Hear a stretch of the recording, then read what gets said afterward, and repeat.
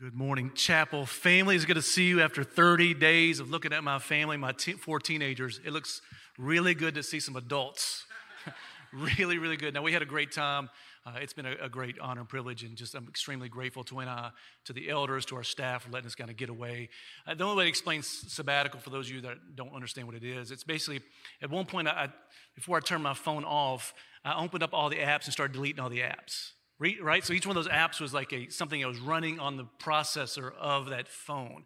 And so as I start deleting those, the phone can start to run more effectively or more efficiently because you start closing out those things. Sabbath or sabbatical for me was like that, where I started closing out these mental processes I've been carrying, started closing those out so my mind could finally rest.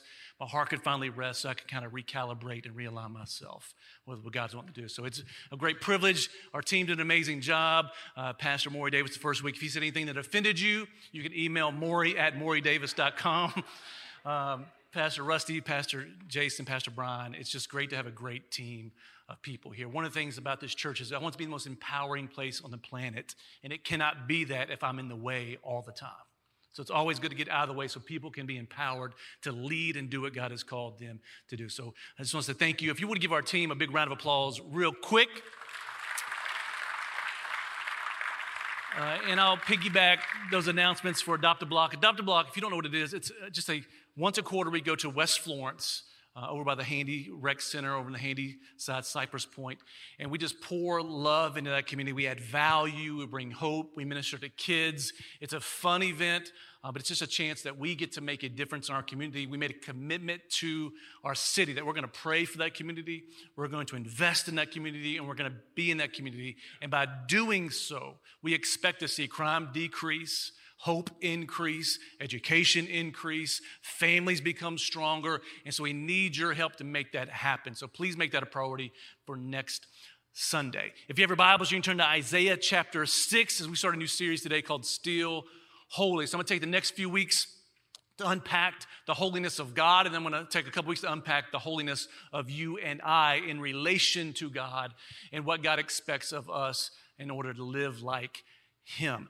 And so Still Holy is a message I don't believe is being preached enough. I believe that at the church in America specifically, not so much across the world, but in America, the church has kind of lost its way. I think we started navigating some paths 15, 20, maybe 30 years ago, that we started navigating some paths that we thought would lead us to a better church, to the seeker-friendly movement, where if we just become more like the world, then maybe we can reach more of the world. Then we started preaching a sloppy grace message where people just need to hear the message of grace, and you can't understand grace unless you understand the holiness of God. And so we started taking these paths, and now we've ended up in a place in America where the church is weak, the church has lost influence, the church is no longer growing, the church is now in decline. We're starting to see the failure in splitting and division of denominations like the Methodist denomination that was built on holiness. The Southern Baptist Convention is about to be in a split because they can't decide on what the mission of God should be because they've lost the holiness of God. And I'm a firm believer, if you find yourself lost, you may want to stop traveling the direction you're traveling and go back and find the paths that led you to where you were successful or prosperous. And so I love to hike. We hiked a bunch when we were in Haiti. And anytime you're trying to discover an old path, right? An old path, sometimes it's grown up. Sometimes there's dirt over the path. Sometimes it's hard to find. It takes more work to discover an ancient path than it does to walk on a modern path. Modern paths are paved in asphalt, they're concrete, there's guardrails, there's signs, there's directions. But ancient paths means sometimes you have to get off the easy way to discover the old way that takes you where you need to go. And I believe God is going to do some things where He uses ancient paths to bring us to a new destiny. But in order to get to that destiny, we have to discover that ancient path. And I believe that's what happens here in the book of Isaiah in chapter 6. If you would stand to your feet as we read this together. You've probably, if you've been in church at any point at all, you've probably heard this scripture. It says this, starting in verse 1. It says, "In the year that King Uzziah died, I saw the Lord sitting upon a throne, high and lifted up. And the train of His robe filled the temple. And above Him stood seraphim. Each had 6 wings. With 2 he covered his face, and with 2 he covered his feet, and with 2 he flew. And one called to another, saying, Holy, holy, holy is the Lord of hosts. The whole earth is full of his glory. And the foundations of the threshold shook at the voice of him who called. And the house was filled with smoke. So if you don't like loud church, you're not going to like heaven at all. And I said, Woe is me, for I am lost, for I am a man of unclean lips, and I dwell in the midst of a people of unclean lips. For my eyes have seen the King, the Lord of hosts. Then one of the seraphim flew to me, having in his hand a burning coal that he had taken with tongs from the altar. And he touched my mouth and he said, Behold, this has touched your lips. Your guilt is taken away, and your sin atoned for. And I heard the voice of the Lord saying, Whom shall I send, and who will go for us? Meaning the Trinity, God the Father, God the Son, and God the Holy Spirit. And then Isaiah said, Here I am, send me. Father, we thank you that you have not left us nor forsaken us. The Father, in our ways of man, and which ways we try to invent ways to get closer to you, ways to make ourselves feel better, ways to make ourselves feel better about our sin and our failures and our mistakes, that Father, you've not left us. There's still a path of holiness we can follow. And Father, I pray today for a supernatural revelation of the holiness of our King.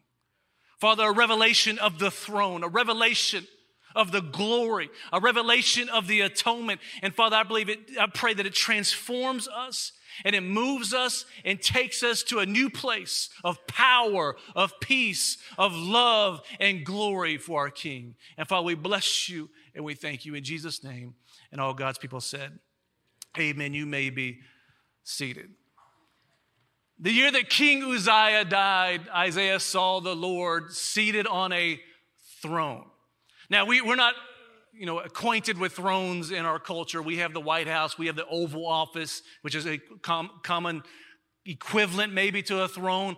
But if you grew up in church at all, I didn't grow up in church, but I went to this church every once in a while, and there was a throne on the stage. Right? So some of you grew up in a church where maybe there was a throne on the stage. It was a little bit higher than everybody else in the congregation. When I travel and preach, sometimes, depending on the denomination, they'll have me sit on the platform higher than everybody else. And if you're not the preacher, you have to preach from a lower pulpit or a lower seat. But in our modern day churches, we normally set the pastor on the throne. We set the pastor higher up. We set the preacher higher up than the normal believer. And in doing so, our eyes are on a man rather than on God. And he says, I saw God high and lifted up. And it's interesting, in the Bible, when you study the Bible, it's many times hard to figure out exactly when something was taking place. You may have a study Bible that gives you a timeline. But this is interesting because Isaiah timestamps this prophetic word God gave him. It says, in the year that King Uzziah died. We know exactly when that was. It was 739 BC. And so this event of King Uzziah dying was so important and so dramatic and so catalytic that it made sure everyone knew exactly when Isaiah was talking about. Because King Uzziah is not just any king. King Uzziah was the predominant king of this generation. In 2 Chronicles chapter 26, you can read all about King Uzziah. King Uzziah was a king who took over the throne at 16 years old. Could you imagine them giving the keys to the kingdom of Israel to a 16-year-old boy? I don't even want to give the keys to my car to a 16-year-old boy. And Uzziah gets the keys to the kingdom, and he reigns for 52 years. That's an entire generation of Israelites, meaning the only king they knew was King Uzziah. That's the equivalent of us, Lyndon Johnson, still being president of the United States of America. We've had Lyndon Johnson, Carter, Ford, Reagan, Nixon, Bush 1, Clinton, Bush 2, President Obama, President Trump, and President Biden. We've had 7 presidents in the one term that Uzziah reigned. So all they knew was King Uzziah, and King Uzziah started out well. He pleased God. He built a financial prosperity in the king. The stock market was doing well. Their 401k was looking really, really good. Employment was low. He rebuilt the military. The military was powerful. They had some incredible victories of defeating their enemies. There was peace. He tore down the idols and strongholds so that God could be worshiped and lifted up again. He started great. They loved King Uzziah. He was their favorite president, their favorite king. He was the man when it came to politics. But something happened after about 40 years. After 40 years of reigning and ruling in a way that lifted up the holiness of God, in a way of lifting up the plan of God, the principles of God, the word of God, the promises of God. At about the age of 40, he decides to go into the temple and make a sacrifice himself, bypassing God's word of saying the priest was the only one who could make a sacrifice. He let his success get to his head. He let his accomplishments make him think that he was on the same level as God was, and he could just rush into the presence of God. He could assume God's grace and assume God's mercy and assume God's forgiveness and do what he wanted to do because he'd been successful. And as he walks in, God says, "What are you doing? Did you not remember that I'm a holy God? And there's a way to approach me in order to come into my presence?" And this great king had a great fall where God allows him to get leprosy, where now he's removed from the kingdom he built. Now he's living on the outside of the walls in a refugee camp full of lepers where no one can touch them. No one's listening to his great proverbs. No one's letting him lead them. He's all by himself, and then he dies a lonely death as a leper. And all of Israel seeing King Uzziah, this great king, fall. Now they're worried about unemployment. Now they're worried about the stock market. Now they're worried about foreign enemies coming and taking over Israel. It looks like now that everything was successful. Everything was prosperous. Everything was good because King Uzziah was a great king. And if he's not here anymore, what's going to happen to us? So Isaiah uses King Uzziah to timestamp this. And I believe what God is trying to do. He's bringing Isaiah up into heaven to see the throne of God, so God can reveal to Isaiah the holiness of God, so that Isaiah can reveal the holiness of God back to his people. He wanted Isaiah to see the real throne is in heaven, it is not on earth. He wanted Isaiah to see that God is still on the throne. He's still high and lifted up, even though if Uzziah has fallen, if Uzziah is unholy, if Uzziah has failed, if Uzziah has not led the way he's supposed to, there's still a throne in heaven that dictates and determines everything that happens on earth. And so before God can do a new thing on earth, he has to give a fresh vision and revelation of who he is in his people. If you want to see God do something new in your life, if you want to see him do something new in our church, new in our community, new in America, it's not going to come by chasing rabbits down the paths we've created. It's going to come from a fresh vision of who God is, to see his throne high and lifted up, that heroes will die, kings will die, presidents will die, fathers will die, mentors will die, leaders will die, theologians will die, preachers will die, pastors will die, thrones will fall, kingdoms will fall, nations will fall, churches will fall, but there's a throne in heaven that shall not be moved. And when your eyes are on the throne, when your eyes are on the throne, it steadies your heart, steadies your view. It steadies your perception, and it changes everything about how you look and how you see.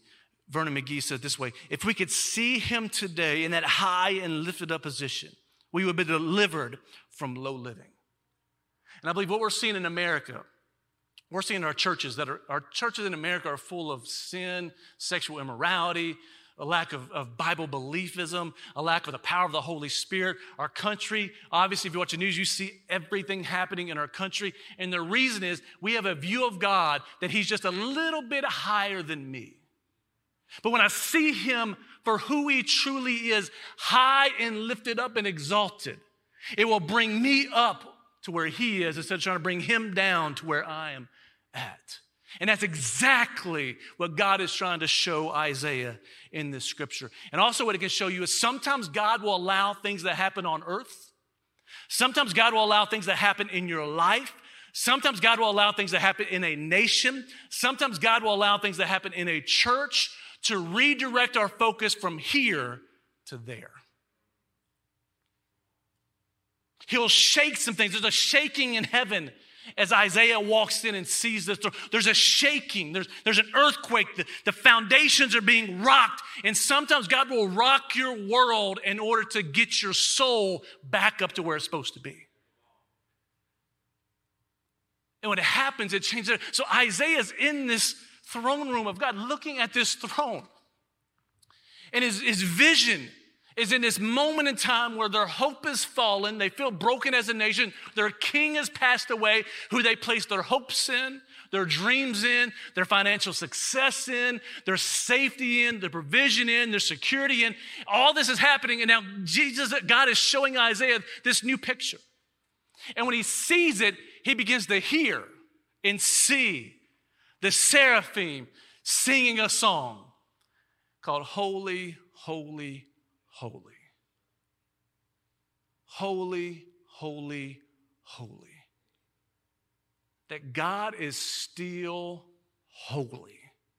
That even when your heroes fall, even when the pastor at the church you grew up in had a moral failure, even when the people you put your faith in and your trust in fall, God is still holy, holy, holy. He has not changed just because we become modern. He has not changed because we have a new doctrine of grace. He has not changed because it's harder to live in a culture that's so sick. God has not changed. It says he changeth not in the King James.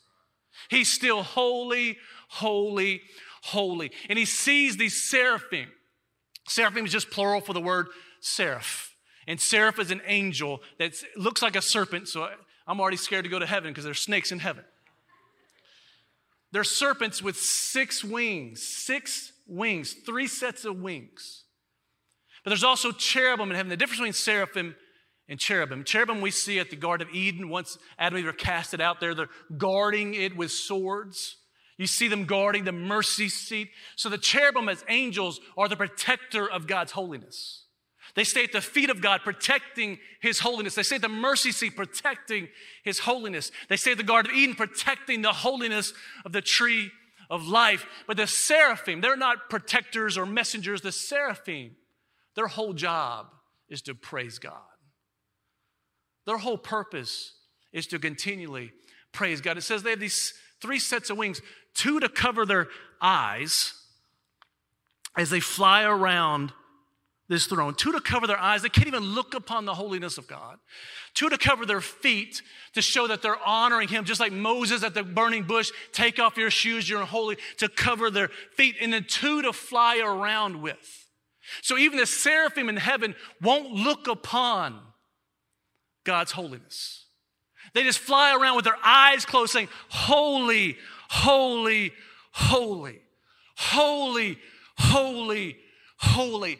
For eternity's sake, crying out the same song over and over and over again. And Isaiah says they're crying out holy. Then I see the train of the robe of my king fills the temple. Which is an interesting dynamic when you start learning about history, that in ancient times, the king, when they conquered another king or another army, they would take his robe and they would attach it to their robe. It was almost like scalping back in the cowboys and Indians' day where they take a scalp. This was their scalp. They take the robe of the king they defeated. They would attach it to their robes. It became a train. And so the more robes or the bigger the train means the more victorious that king was. And Isaiah says, I see his train was filling the temple. So this isn't a king that's ever experienced defeat. This is a king that his robe is filled. We don't know how big the temple in heaven is, but if it was just this room and God is sitting on the throne, you would be sitting and standing on the robe of God. You would be sitting on the victories that God has accomplished on your behalf. And so when you enter heaven and you enter the temple, you'll literally be standing on the victories of Jesus accomplished for you. He says, I see the train and I hear them sing, holy, holy, holy, holy, holy, holy. So depending on your background, holiness is a word that for you may conjure up preaching that was lacking grace. It may conjure up things that you can't do, which movies you can see, which you can't, how you should dress, if you need to wear a bun or you can wear your hair down, makeup or no makeup, dress or pants. Like many times we think of holiness as this thing of what you can't do, instead of holiness being who God is. See, holiness isn't a list of things you cannot do. Holiness is a list of who God is. And when you understand what holiness is, you'll understand how incredibly powerful and loving and good and gracious our King is. And see, holiness is this, a good definition is this: holy means to be distinct, separate, or in a class by itself. To be distinct, separate, or in a class by one's self. It actually means, in the Hebrew, it actually means to be cut, to be separate, to be cut. Which means you say a cut above. That God is a cut above humanity. God is a cut above everything in heaven. God is a cut above anything you could ever dream of or imagine. He's a cut above anything you think is pure. He's a cut above that purity. He's a cut above, or a class by himself. Wholly different, separate. Not separate in a way where he's not close. He's separate and he's not like us, but he's not distant from us. He's holy, he's separate from Isaiah, but he's invited Isaiah in to his holiness. And so our King is a holy King. He's distinct, he's separate, he's a cut above, he's in a class by himself. He's completely different. His ways are higher than our ways. His love is deeper than our love. He's completely different than us, yet he draws us into himself. And the angels are saying, holy, holy, holy, holy, holy, holy. See, holiness is not an attribute of God. Holiness is his defining characteristic. It's not like he's love and he's good and he's sovereign and he's caring or he's kind or he's powerful, he's victorious. Oh yeah, and he's holy. No, he's holy, and since he's holy, everything else falls into that. And so until you realize that God is not a God who is holy, he is the holy God, you won't understand holiness. And so it's not an attribute, it is who he is. And the angels start singing, holy, holy, holy, holy, holy. They begin repeating it. For all of eternity, they repeat the same song. Now, I get tired after my kids listen to the same song twice in the car. But these angels never get tired of singing holy, holy, holy. Some theologians believe that three words together, holy, holy, holy, it's repetition. Since in Hebrew they didn't have a way to highlight or underline or boldface. They didn't have a way to emphasize something. They had to use repetition to emphasize it. So they emphasized holy, holy, holy. So if it was a modern version of the Bible, it would be bold-faced, capitalized, emojis, highlighted, anything you can think. It'd be the largest letters on the page saying, holy, holy, holy is God. It's the repetition, meaning we're emphasizing this above everything else. R.C. Sproul says, you'll never see in the Bible the angels singing, love, love, love. You'll never see in the Bible them saying grace, grace, grace. You never see them in the Bible saying mercy, mercy, mercy. You'll never see them in the Bible saying sovereign, sovereign, sovereign. You'll never see all the characteristics we love and we talk about, the angels aren't talking about. So why are we talking about things that the angels aren't talking about? And why are we not talking about the things the angels are talking about? If we want to have a throne room Christianity where Jesus is high and lifted up, he is sovereign, he's powerful, he's loving, he's gracious. If we want to see Jesus for who he truly is, we need to realign our lives back with what heaven is saying, what heaven is doing. They just kept repeating it over and over and over. Holy, holy, holy. Holy, holy, holy. Holy, holy, holy. But at our churches, we're just saying grace, grace, grace. It's amazing to me that the things we say are the things that benefit us the most, but the things that the angels are singing over God are the things that benefit him the most. And I think that what that tells us is we've created a man-centered Christianity instead of a throne-centered Christianity. And so we worship the things that build us up, but we devalue the things that build God up. And until we get to a place we put God back in his rightful place, we'll never walk in our God-ordained destiny or power or glory that he deserves. And they're saying, holy, holy. The other way you can see this 3 times holy is the Trinity. They're saying the Father's holy, the Son is holy, the Spirit is holy. The Father is holy, the Son is holy, the Spirit is holy. One theologian said they think that every time the angels surround the throne and fly around the throne, they think they're seeing a new aspect of God's holiness. And that for all of eternity, they'll see a different, almost like turning a diamond. Every time they go around, they see a new facet of how holy God is. But the Father is holy. The Spirit is holy. And I think what has happened is we've gotten away from the message of the Trinity and become a Jesus-only type doctrine in the American church. And in doing so, we've lost the throne, we've lost the holiness of the Father. What that means is, I heard preachers, I've done this myself, is that the whole Bible points to Jesus. Everything's Jesus. All you need is Jesus. All you need, which is true, but the Trinity is one. And I think what's happened, there's a term in theology, it's called anthropomorphism. Don't try to say it, you may cuss. It basically means since we don't know how God is, the Bible never tells us how God is. It just tells us what he's like. God can't even explain himself to us. There's not language for him to explain who he is. So he says, well, God is like fire. Well, the Holy Spirit's like a dove. Well, God is like, so it says like, so this term means that since we can't explain God, we start ascribing human qualities to God so we can understand him. Since I can't understand a holy God, I'm going to start ascribing, well, he's kind of like an earthly father, just a little bit better. Well, he's merciful, kind of like, when you forgive your kids and messing up, he's kind of like that. And so in doing so, what we've done is we've lifted up Jesus since he was God in human flesh, and we focused on the human side of God rather than the throne room side of God. What that means is 2 more theological terms is transcendence and immanence. Transcendence means God is much higher than us. His ways are higher than our ways. His thoughts are higher than our thoughts. His holiness is higher than our holiness. His righteousness, he transcends anything about us and anything we can think of. But immanence means God is close. That Jesus was immanent. He was God in flesh. He's Emmanuel, which comes from the word immanence.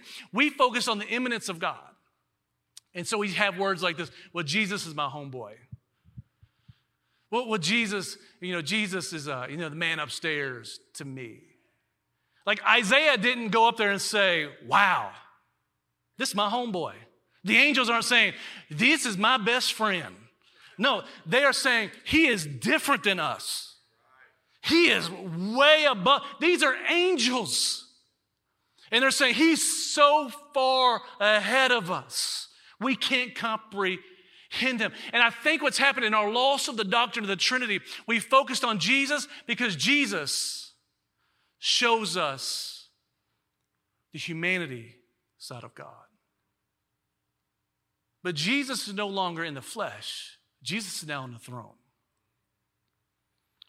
And if we're going to see God move in a new way like Isaiah was about to see after Isaiah 6, we need to quit making God in our own image. And when you've made a God in your own image when he never disagrees with you. God is made in your own image when his political beliefs are your political beliefs. You made a God in your own image when everything you do that's wrong, there's grace for it, but when everybody else does it, there's no grace for that. So you made a God in your own image when he reflects your beliefs, your values, your failures, your mistakes, your desires. When your God looks just like you've probably got a God in your own image. And I believe in America, we've created an American God instead of a throne room God. We have a God who reflects American traditions, American qualities, American beliefs, American values. Whether they're good or bad, we ascribe them to God. And in order for God to do a new thing, just like with Isaiah, he has to bring him up and say, listen, Uzziah is dead. Your beliefs are dead. The nation of Israel is not built on Uzziah, it's built on this throne. And America is not built on the White House or Congress or Parliament or City Hall or volunteerism or activism or racism. America was built on the throne of God. In order to get back to what God wants for America, we have to get back to the throne.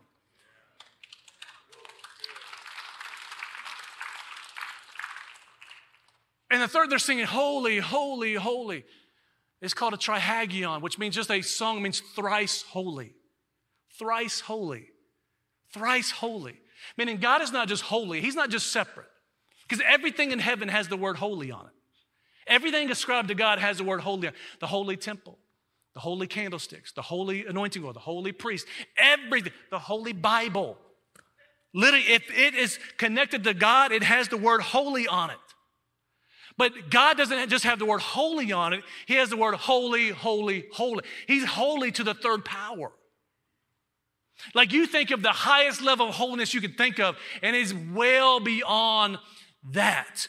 The angels in heaven see all the holiness of heaven. They see the holy temple, the holy altar. They see the holy river. They see the holy gates. They see everything's holy. But when it comes to God, they say, well, he's not just holy. He's holy, holy, holy. You get to Revelation 4:8, which Pastor Jason read this morning. You get to Revelation 4:8, John gets called up into heaven. And John sees the throne and he hears the angel singing, holy, holy, holy. There's probably at least 900 years between Isaiah's vision and John's vision. What that tells me is God has not changed a lick, and the angels are still singing the same exact song. God is still holy. Even if our culture is not holy, God is still holy. Even when you fall, God is still holy. Even when you're broken, God is still holy. Even when the world seems to be going ahead and growing in influence, God is still holy. He's still holy, holy, holy. And until you understand that he's still holy, holy, holy, you'll never understand grace. So you can't preach grace without preaching holiness. Because what is Isaiah's response? Isaiah walks in to heaven and he hears him sing the song, and here's what he says. He says in verse 5, he said, woe is me, for I am lost, for I'm a man of unclean lips, and I dwell in the midst of in the midst of people of unclean lips, for my eyes have seen the King, the Lord of hosts. It's interesting that, you know, in many of our worship songs, it's like, when I get to heaven, I'm just going to run and give Jesus a big sloppy wet kiss. When I get to heaven, I'm just going to run and give him a big high five. I'm going to dap Jesus up. No. Isaiah said, whoa. I don't belong here. And the King James says he was undone. Means he was ruined he was ruined by being in the presence of God. He was undone. He was realized he was unclean. He became aware of his uncleanness by being in the presence of a holy God. See, and I think what God was trying to do with Isaiah was, before he could do a new thing in Isaiah, before he could do a new thing in Israel, before he could do anything in you, before he could do a new thing in America, before he could do a new thing in the souls, he has to get the woe of God back in us. So if you want to see the wow of God, you have to get the woe of God back. We've lost the wow. Everybody says, well, why doesn't God do the miracles he used to do? Why would he do any miracles? Well, why isn't God doing this or doing that? Why would he? Look at our culture. Look at our churches. Why? If we want to see God do the wow, we must find the woe. Mark Batterson said it like this. My favorite author said, we have lost the wow of God because we've lost the woe of God. And his perfect holiness helps us appreciate his amazing grace. See, we cannot understand the depths of grace until we understand the depths of his holiness. See, until you realize the gap between you and God, you'll never appreciate what God did to fill the gap. And if anybody had the right to boast These seraphim who were flying around, they had never touched sin. They never went to the wrong movie. They never wore the wrong clothes. They never missed church. They're literally worshiping 24/7 for all of eternity. If the seraphim and Isaiah, who's not like some of the prophets we've seen about, Isaiah was a holy prophet. He lived right. He was connected to the political society. He lived well. He was connected. He was holy. He was moral. He was doing all the right things. If anybody had the ability to go up and say, I belong here. I've done good, Jesus. Look at my Sunday school record. I got all the gold stars. I've done well. Look at my car. All my playlists are Maverick City. God, look at, I tithe. God, I do my Bible reading plan. God, I serve. I worked in kids ministry. You know how hard that is, God. Like he didn't go up there and start saying, whoa. No, he said, no, whoa. If anybody had the nerve to brag, but he said, no, I'm undone. Man, I'm unclean. I'm unfit to be here. See, I think when he was exposed to the holiness of God, he started appreciating the invitation to be invited into the presence of God. And until you rediscover the woe, you're never going to be wowed. When you understand I get to pray. When I pray, I'm entering the throne room of heaven. Like, I don't deserve to be in heaven. I don't deserve to be in the presence of the holy, holy, holy King. I don't deserve to be in the pure environment of the presence of, I don't deserve it, but I get to be here. Whoa. You mean I get to pray? The guy who rebelled, the guy who was sinful, the guy who was in the world, I get to pray to a holy God. Man, I get to preach. Whoa. Like when you understand the holiness of God, it creates a woe in your heart, so then you're wowed by God. J.D. Greear said all worship is an awe of God connected to an intimacy of God. That's all worship is this awe and wonder of God. This awe and wonder of who he is. Max Lucado said it this way. He said, you don't impress the officials at NASA with a paper airplane. You don't boast about your crayon sketches in the presence of Picasso. You don't claim equality with Einstein because you can write down H2O. And you don't boast about your goodness in the presence of the perfect. See, the holiness of God is a mirror for us to see where we are. So we have 4 teenagers. They check themselves in the mirror all day long. And now that we have phones with the reverse camera, they just flip it over and they look at themselves in their phones. They may not be taking a selfie. They're just checking their makeup. I'm talking about RJ, not the girls. They're just checking themselves. Why? Because when you stand next to somebody, you don't see yourself, you'll think you're doing pretty good. Like, I think I'm in shape until I see somebody who's actually in shape. I think I'm smart till I'm around people that are really smart. I think I'm a good leader till I'm around people who are really good leaders. See, when you're in the presence of somebody who's better than you, it exposes where you are at. And so here's Isaiah. He's in the presence of God. And it's not like he's starting to say, oh, yeah, I'm doing pretty good. See, when we look at ourselves, we don't look at God. We look at other people. I'm doing pretty good. I don't drink as much as they drink. Man, I'm a better husband than they are. Man, I'm a better churchgoer than they are. See, God doesn't ask you to look at other people to determine where you're at. He asks you to look at the throne of God to determine where you're at.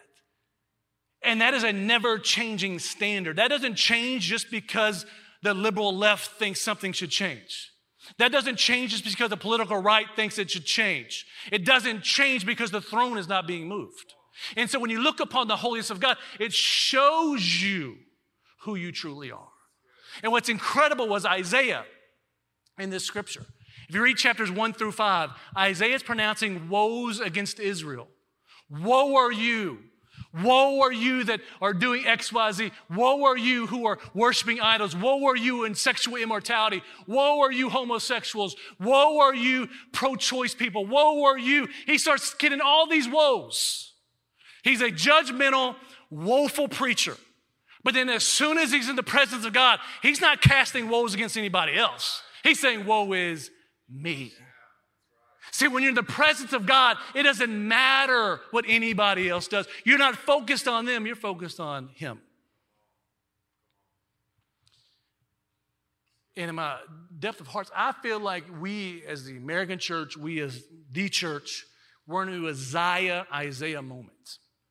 What that means is this. I believe the church has become more of an Uzziah mentality than an Isaiah mentality. Uzziah ran into the temple to worship. He assumed God's grace. He assumed his mercy because he had done a lot of good. He had some accomplishments. He had some achievements. He had some success. He had some morals. He had some friends. He had the abilities. He had some things. So he thought, since I'm successful and I look good, I look moral, I look like I'm a good Christian, then I can just rush in, worship God, and rush out. Sounds just like Sunday morning for 95% of America. I'll rush into church, I'll give my offering, I'll worship God, then I'll rush home and beat all the Baptists to lunch. Well, I don't think I should do this, but God is merciful, God is gracious, so if I do this, God is a God of grace, so he'll forgive me later on. You're assuming his grace. You're assuming his mercy. And I believe the American church is at a pivotal moment between Uzziah and Isaiah that we must embrace. Isaiah, instead of assuming, he's woe is me. Man, God, I'm just happy for the invitation. I'm just happy that you invited me up here to see the throne. I'm wowed by the fact I get to see the worship in heaven. He didn't assume God's grace. He said, woe is me. And I think if you're going to see God do what you want God to do in your life, it's going to come more from an Isaiah mentality than an Uzziah mentality. Woe is me. If we want to see the wow of God, we got to get the woe of God back. And it's interesting, God is holy. Isaiah's obviously unholy. He's in heaven. Woe is me. He's groveling. He's kneeling down. Woe is me. But God's not a God who says, that's where you deserve to be. I'm holy. You're unholy. You should stay down. Look at God's response in verses 6-8. He says, then one of the seraphim flew to me, having in his hand a burning coal they had taken with the tongs from the altar. And he touched my mouth and said, behold, this has touched your lips.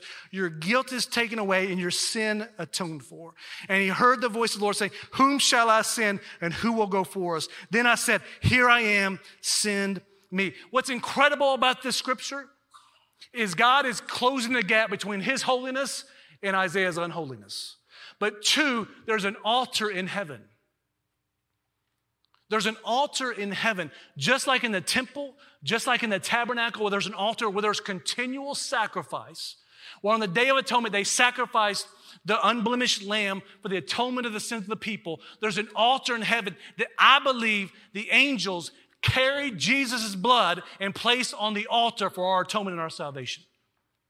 There's an altar in heaven, and every time we make a sin, there must be an atonement upon that altar.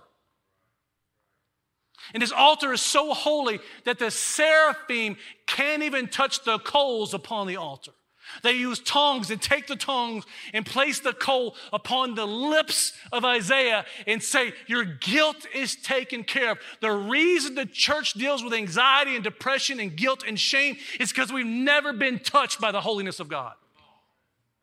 We've been touched by the grace and mercy. Just raise your hand so you can feel better for the day. But until you've been touched by the holiness of God, you won't realize that you're now holy. Until you realize you're holy, you won't live the way you're supposed to live, so you keep walking through cycles of shame and guilt and fear and anxiety and depression. But once you've been touched by the holy fire of God, everything changes. Everything changes. See, even though God is holy, he's gracious.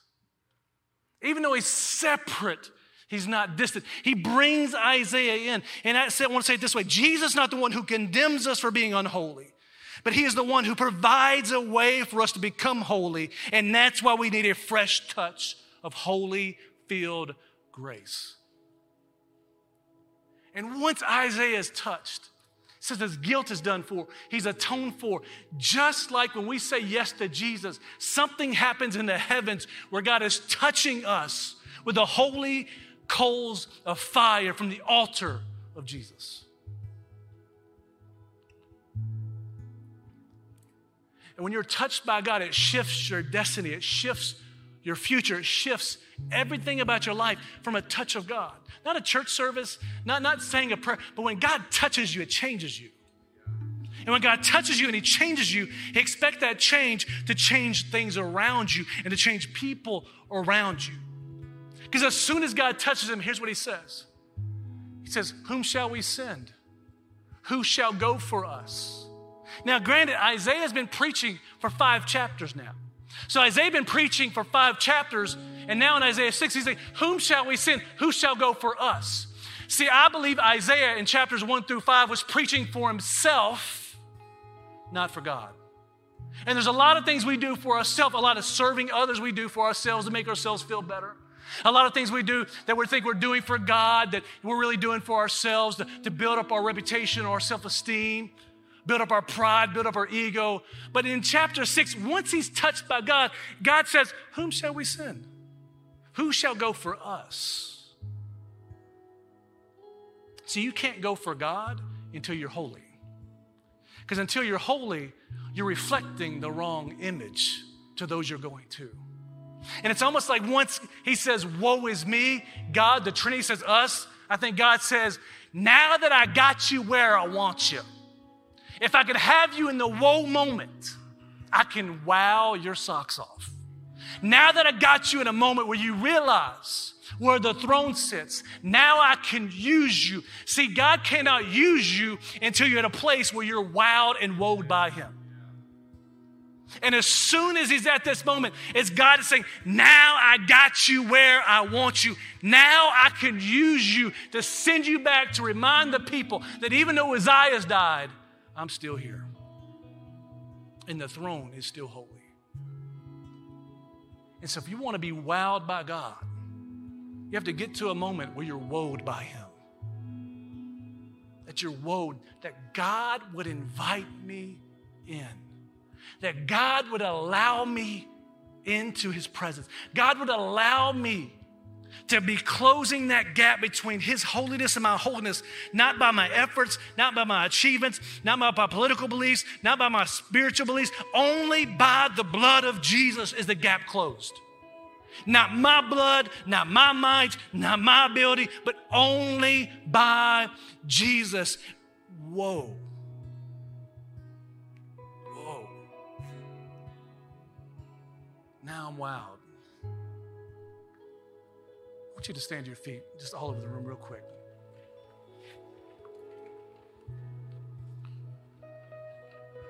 I want to take a minute. Because if we cannot get this right, we cannot keep walking into Uzziah's circle of rushing into the presence of God, assuming his grace, and rushing out. Rushing in, assuming his grace, and rushing out. God is still holy. His standard today is the same as it was in the book of Isaiah.